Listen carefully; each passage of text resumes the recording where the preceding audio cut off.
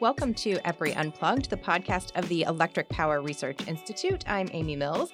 I want to start off today by saying thank you to all of our listeners who joined us in Long Beach, California for Electrification 2018.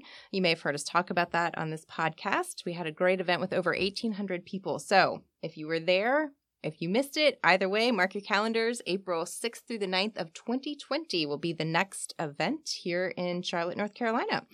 So with that, we're going to get into today's topic, which is renewable O&M. In 2017, 18% of all electricity produced in the United States came from renewable resources, up from 15% in 2016. As the number of wind and solar farms continue to increase, asset owners are innovating for efficiency, cost, and reliability. That innovation includes the area of operations and maintenance, as renewable owners figure out issues such as how to best apply insights from large amounts of data, opportunities for efficiency monitoring and improvement, and when or if it makes sense to use a third party for O&M services. I have here in the studio with me Brandon Fitchett and Michael Bolin, who lead EPRI research for wind and solar, respectively. Brandon, Michael, welcome. Thanks, Amy. We were able to time this podcast pretty well, as you just hosted a workshop on this topic that included more than 50 wind and solar subject matter experts. And we'll talk about some of the insights coming out of that meeting. But first, let's touch on why this topic is increasingly important. What's involved in maintaining large-scale wind and solar assets? All right. So for the solar assets, really there's two buckets of maintenance that happens. There's a time-based preventative maintenance and a corrective maintenance regime. And so for time-based preventative maintenance, this could include things like site inspections, whether that be a field tech walking through a site, flyovers from unmanned aerial systems, or even fixed-wing aircraft, cleaning filters, checking torque marks. These are things that you just do on a regular interval, most often to maintain warranties, whether that be at an EPC or through an OEM. And then there's also the corrective maintenance, whereby if something breaks in the field, you'd go out and fix it. So this could be, your inverter is going down, module washing, replacing fuses. So these are just some of the kind of basic examples of what you would do at a large-scale PV plant. And just to make sure we don't get lost in the jargon, EPC and OEM. Yeah, so engineering, procurement, construction is EPC, and then OEM, the original equipment manufacturer. Both important terms to know in this discussion. Mm-hmm. Brandon, do you want to take that from your side as well? Sure, yeah. There's very similar approach in wind energy in terms of planned maintenance versus unplanned maintenance or corrective. In the wind industry, more than half of all the downtime and lost production is attributed to unplanned or corrective maintenance. And this is, things that break down in the field. You don't have a part, something as simple as inventory, proper inventory. This is an area where we're investigating a lot in terms of how to use that data that you mentioned, that everybody is collecting and determining things like the most common failure modes and failure signatures to be more proactive about this unplanned maintenance. We have a lot of goals here to reduce that unplanned corrective amount of downtime and therefore increase production and utilize less labor in the process. The planned maintenance aspects are more about maintaining the equipment that is there and make sure that it's running in tip-top shape. So industry is working towards optimizing the planned maintenance aspects from a time-based regimen towards a condition-based regimen based on data or measurements made in the field, like oil samples. So imagine in your car, instead of changing the oil every 6 months or 1 year, you'd change it based upon some measurement of that oil quality. And that is one of the examples of the industry moving towards a condition-based maintenance direction. And you say the industry is moving. That's a transition that you're seeing happen now.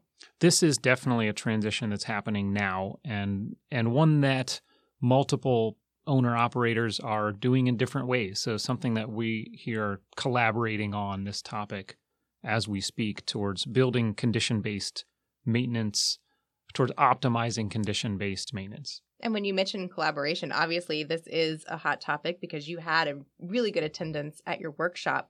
What are you hearing from folks in the field about some of the challenges that they're facing?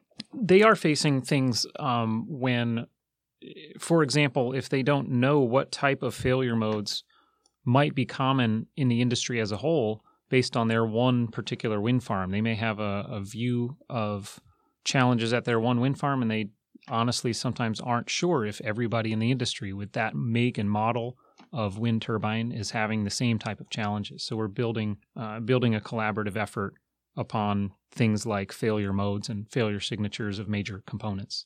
And are you seeing, I don't know if database is the right word, but as that collaboration happens, sort of a resource of people documenting some of these issues that they're experiencing? Yes, and right now it's there are a lot of users groups that talk about things like this, and we do some of the same, but also are working towards documenting those into more formal databases.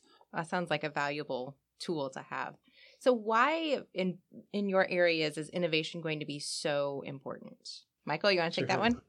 So with both wind and solar, like all other generation assets, the O&M budgets are always under pressure.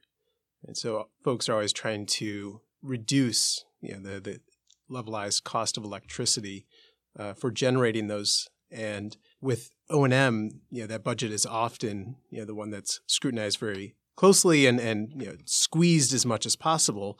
And so doing more with less is a common refrain across all generation assets. So that's true for wind and solar. And so with innovation, what we're able to do is achieve this goal of doing more with less, whereby we can use new technologies, new ways of looking at data, like what Brandon was discussing, ways to find failures or faults in the field and maybe address them before they become a larger issue. And so these all take new types of technologies, new types of learnings, and EPRI is a great place to be able to try out some of these new types of innovations and help drive down that cost of electricity or uptime of those plants. So give me an example. What's a new solar technology that EPRI is working on? Mm-hmm. Yeah, so there's a handful of exciting techniques that are out there. So right now we're in the midst of trying to suss out the hype around machine learning. So there's a lot of talk that's going on around that. And so what we're doing is we're taking those types of machine learning algorithms that are out there and applying them to performance data to be able to detect faults and failures in the field that most common techniques that have been used within remote operations centers just have not been able to detect. Some basic technologies that were used previously, like advanced pattern recognition, isn't sufficient for detecting subtle faults and failures in the field. And so we're going to the next level to look at what's happening within the field in terms of those somewhat undetectable issues by current technology standards. So that way, when folks are trying to maximize the performance of their site, they're able to do so in a very quick and efficient manner with these new algorithms that we're putting forth. And Brandon, do you have a similar example for wind? Yes, and Michael just mentioned the importance of the performance of the plants, and that's one thing in wind where the industry is shifting as the fleet grows from larger OEM-supplied long-term service agreements. So, a long-term warranty with the manufacturer that covers all parts and labor for a long period of time, typically judged by uptime and downtime or availability, the fraction of the ratio between uptime and downtime. And in these agreements, there is typically not a production-based warranty therein.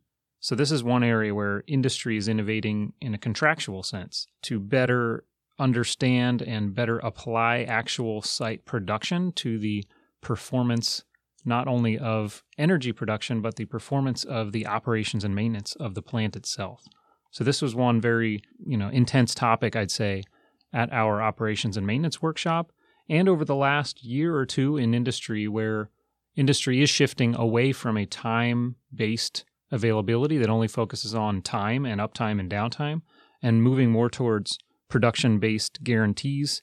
It is difficult, though, so that's where we're currently offering and working towards algorithms and techniques to be able to give the owner the tools that they need in order to determine the efficiency and production of their plants and how well the plant is running during that 90 to 95% of the time that it is running. And you said that was an intense discussion. Were there other topics that came up that really surprised you guys that you didn't think would be as much of a discussion point as they were? Everything from that, from production-based incentives and contracts, all the way down to details like the type and viscosity of oil that goes into gearboxes and when should you be doing these condition-based oil changes. So we got into a lot of details there that did surprise me, and the knowledge of our member subject matter experts, as well as the power of that collaborative model to have these folks in the same room, as well as adding industry top-notch expertise from our side to the discussion, really created a powerful environment for innovation and knowledge. And Michael, did you see that in the solar discussions as well? Yeah, I'll add one point that surprised me in the discussion in that, so we're trying to figure out a better link between the upfront capital cost, the dollar per watt, versus the long-term return on that investment, so $1 per watt hour. And a lot of folks are shooting for the lowest capital cost possible because that is a large driver of that cost of electricity. However, there's only so far that you could go in pushing those costs down, because some of the things that were surprising within the workshop were, everybody is focused on a power plant as generating electricity, so there's a lot of emphasis on the electrical components, but civil design was one of the interesting topics that kept coming up. So, not doing appropriate geotech analysis, looking at the soil, what was there before, the grading, erosion type issues. We were seeing in some plants that they were continuously flooding, even under minor amounts of rain, because they weren't considering kind of the drainage of that water, as well as, there were retaining ponds that were forming within their fields. And so, it's no longer just a focus purely on the electrons from the PV module side or the inverter side, but, all the things that go around with it, right? All the land and, how you would appropriately take care of that to make sure that you have a solid foundation upon which you can then generate those electrons. So you mentioned that there have been shifts within the industry in different ways, and one of those has been going from third-party vendors for O&M to those services moving more in-house. What has been kind of the motivation for that? Why are some utilities going in that direction? Right. We had a great panel discussion on that topic at our workshop. And some of the benefits that folks were mentioning about why they chose to in-house the operations and maintenance was around their own internal staff knowledge. And so in terms of gaining what it means to do operations and maintenance, to capture those lessons learned and apply them to future plants. So if you're going to build a new plant, well, you better design it for maintainability. And so then you can, again, help drive that cost of operations and maintenance down.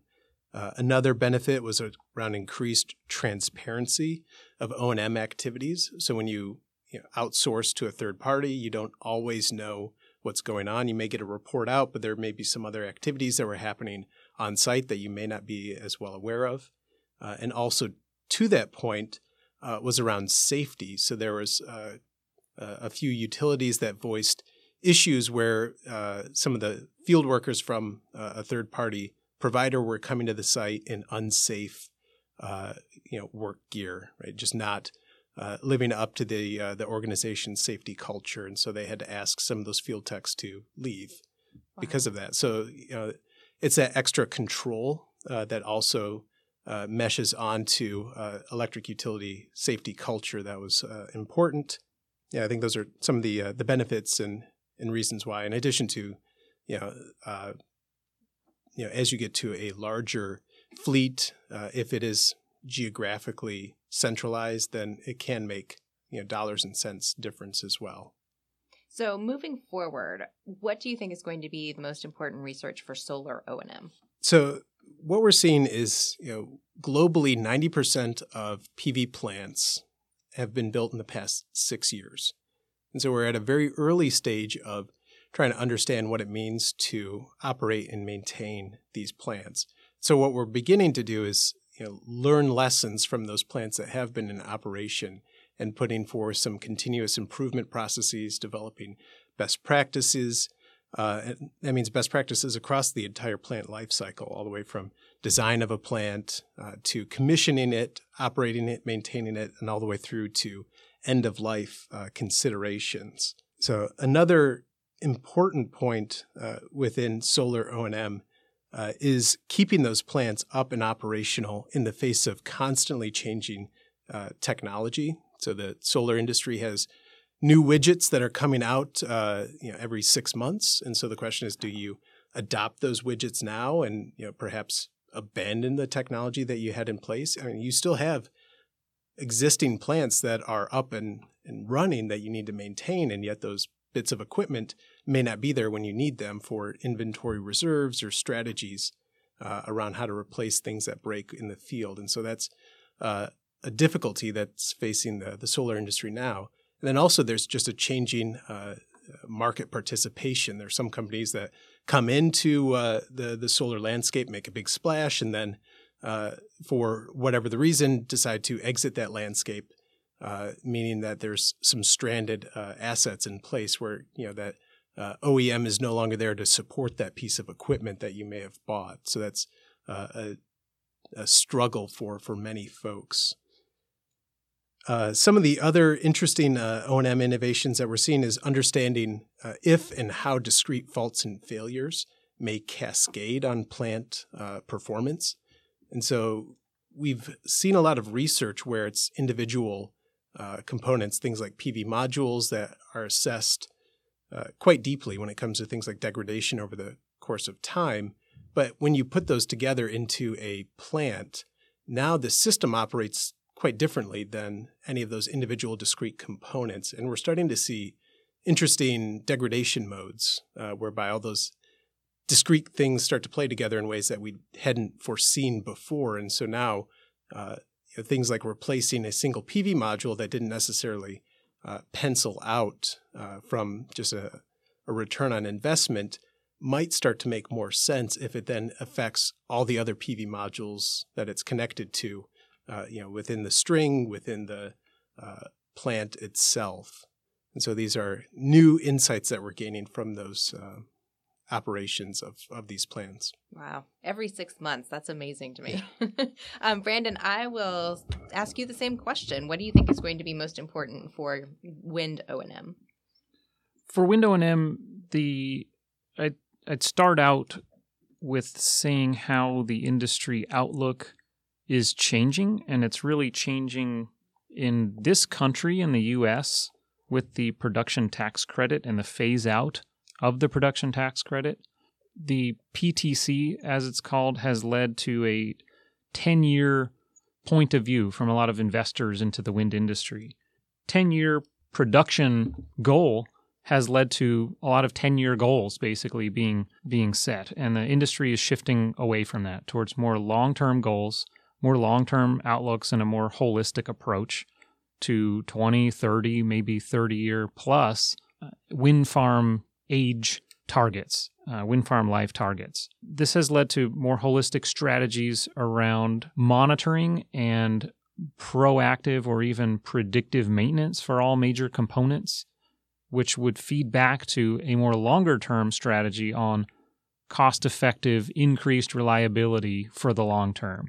So working these lessons learned in the field, working these monitoring strategies into the upfront design and even upgrade or replacement strategies for the components or the entire wind turbines that are out there. So I think this whole cycle is probably one of the most important right now for innovations in operations and maintenance of wind, and it's feeding all of the lessons learned and all of the advanced work going on right now for monitoring and operations and maintenance, feeding that back into cost-effective, increased reliability in upfront designs. Okay, and I want to touch a little bit more on upfront designs. And one of the things Michael mentioned was end of life, and that's become more of a discussion when these solar farms and wind farms reach the end and are recycled, what happens, but what needs to go into some of the upfront design to account for that? Fortunately, there is experience over 100 years of how to deal with concrete in the ground, for example, and that's what is at the base of the wind turbines. But what's at the top of the wind turbines are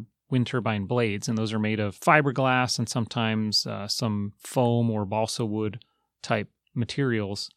And fortunately, after those are manufactured, they are fairly inert. But right now, the vast majority of spent wind turbine blades, of which there aren't a whole lot, relatively speaking, are cut into small pieces and put into landfills. There are emerging technologies to be able to harness the energy that is in the materials, either epoxy resins or polyester resins in the wind turbine blades. There are some technologies out there that are still costly, but we're looking actively for new technologies to be able to deal with what will be millions of tons of wind turbine blades that will be nearing the end of their lives in the next decades. The industry as a whole and blade manufacturers that we're in contact with and OEMs as well are starting to work towards design for recyclability up front. So there are materials out there, but OEMs will have to work those into their design strategies and then manufacturing in order to design a wind turbine blade for the next generation of wind turbines that can be just melted down in a thermal way and the plastics extracted from the wind turbine blades and potentially reused or used in some other material so that landfilling will be a thing of the past. And I would assume there's similar discussion on the solar side. Right. And even so, there's even more considerations to be had because with PV modules, depending on the particular manufacturer that you choose, and there may be varying levels of things like lead that are used for the solder of those modules. And so there's testing that's ongoing whereby you would have to grind up parts of a module to then test how much of that lead or other heavy metals or toxics could come out of that sample. And if it's above a certain threshold, then you have to go to a very special landfill, right? A lined landfill that doesn't leach into the groundwater. If not, you could landfill that module, but we would prefer it to be recycled. However, there's not that many recyclers, at least in the U.S. And so this is kind of a chicken and the egg situation whereby a lot of PV modules are going into the ground, and most of those PV modules will come out at about the same point in time. And so if the recyclers or that kind of end-of-life structure isn't there to handle this, then we're going to be stuck with many modules that may be going into a landfill, for instance. And we clearly don't want that as a industry that prides itself on being clean and green. So that's one issue. But even leading up to that point where many of these plants would achieve their end of life, there's events that happen along the way. Hailstorms, tornadoes, hurricanes, flooding, careless lawn mowing, even goats are destructive to PV modules. And you'd have to pull these modules out if they are broken and pose safety hazards. But then the question is, well, how do you deal with that from a performance standpoint within the plant? Do you reconfigure that plant? Do you choose to repower it? What are the issues around trying to claim any sort of insurance or OEM warranty?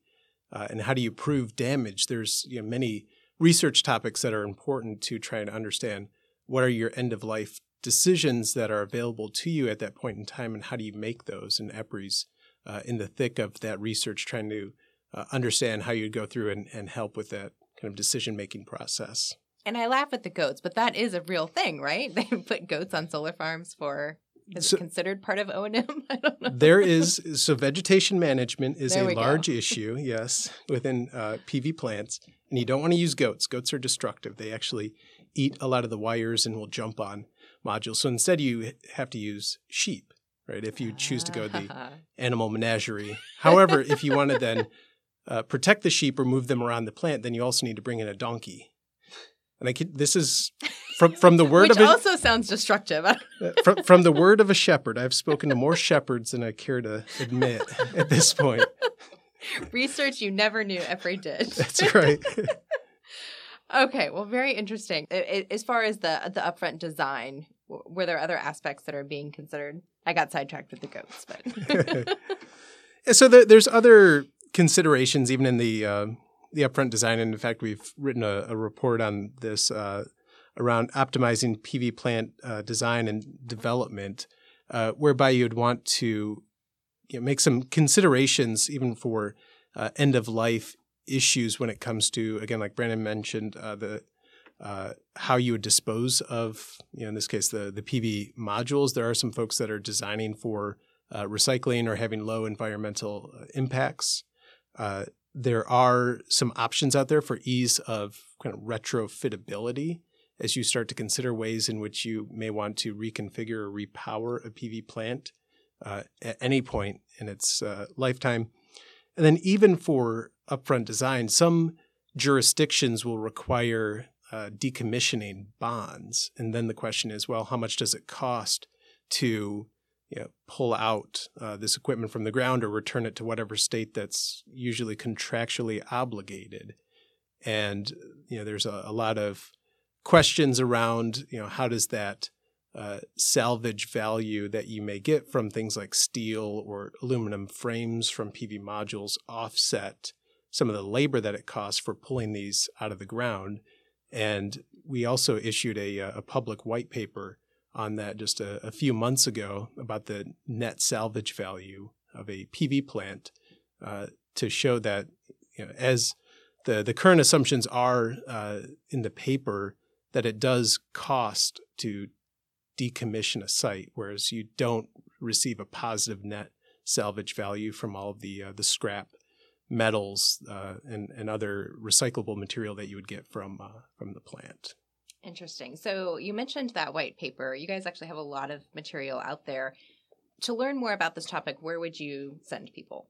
All right. So we publish many public white papers on the topic of renewables. In the case of solar, I'd recommend you can just go to EPRI.com, and we have papers that cover a wide range of topics, anything from DC arc flash hazards to I'd already plugged some PV plant net decommissioning value and optimizing PV plant design. We've researched budgeting for PV plants, operations and maintenance. And that's just a small tip of the iceberg. All right. And Brandon, what about wind? Where would you send people? Also on EPRI.com, we've released wind operations and maintenance best practices, power performance monitoring techniques, disposal of wind turbine blade options, assessing landfill capacities versus potential waste volumes.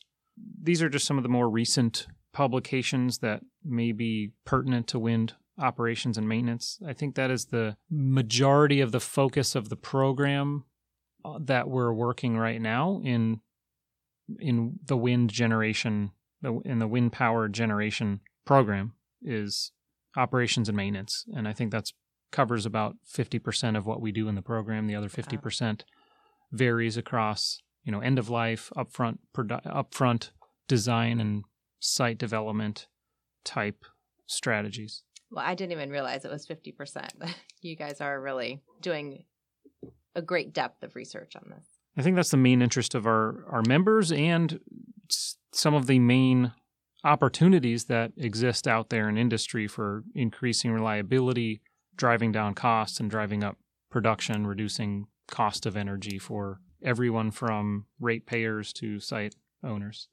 So I think some big takeaways for me are, one, there's a lot of collaboration happening. You've got the right people talking. It sounds like data analytics is going to be a big part going forward. And don't get goats. That's right. Fair enough? At least not for your PV plant. Not for your PV plant. Okay. Well, Michael, Brandon, thanks so much for your time today. Thanks, Amy. Thanks a lot. And until next time, we're shaping the future of electricity.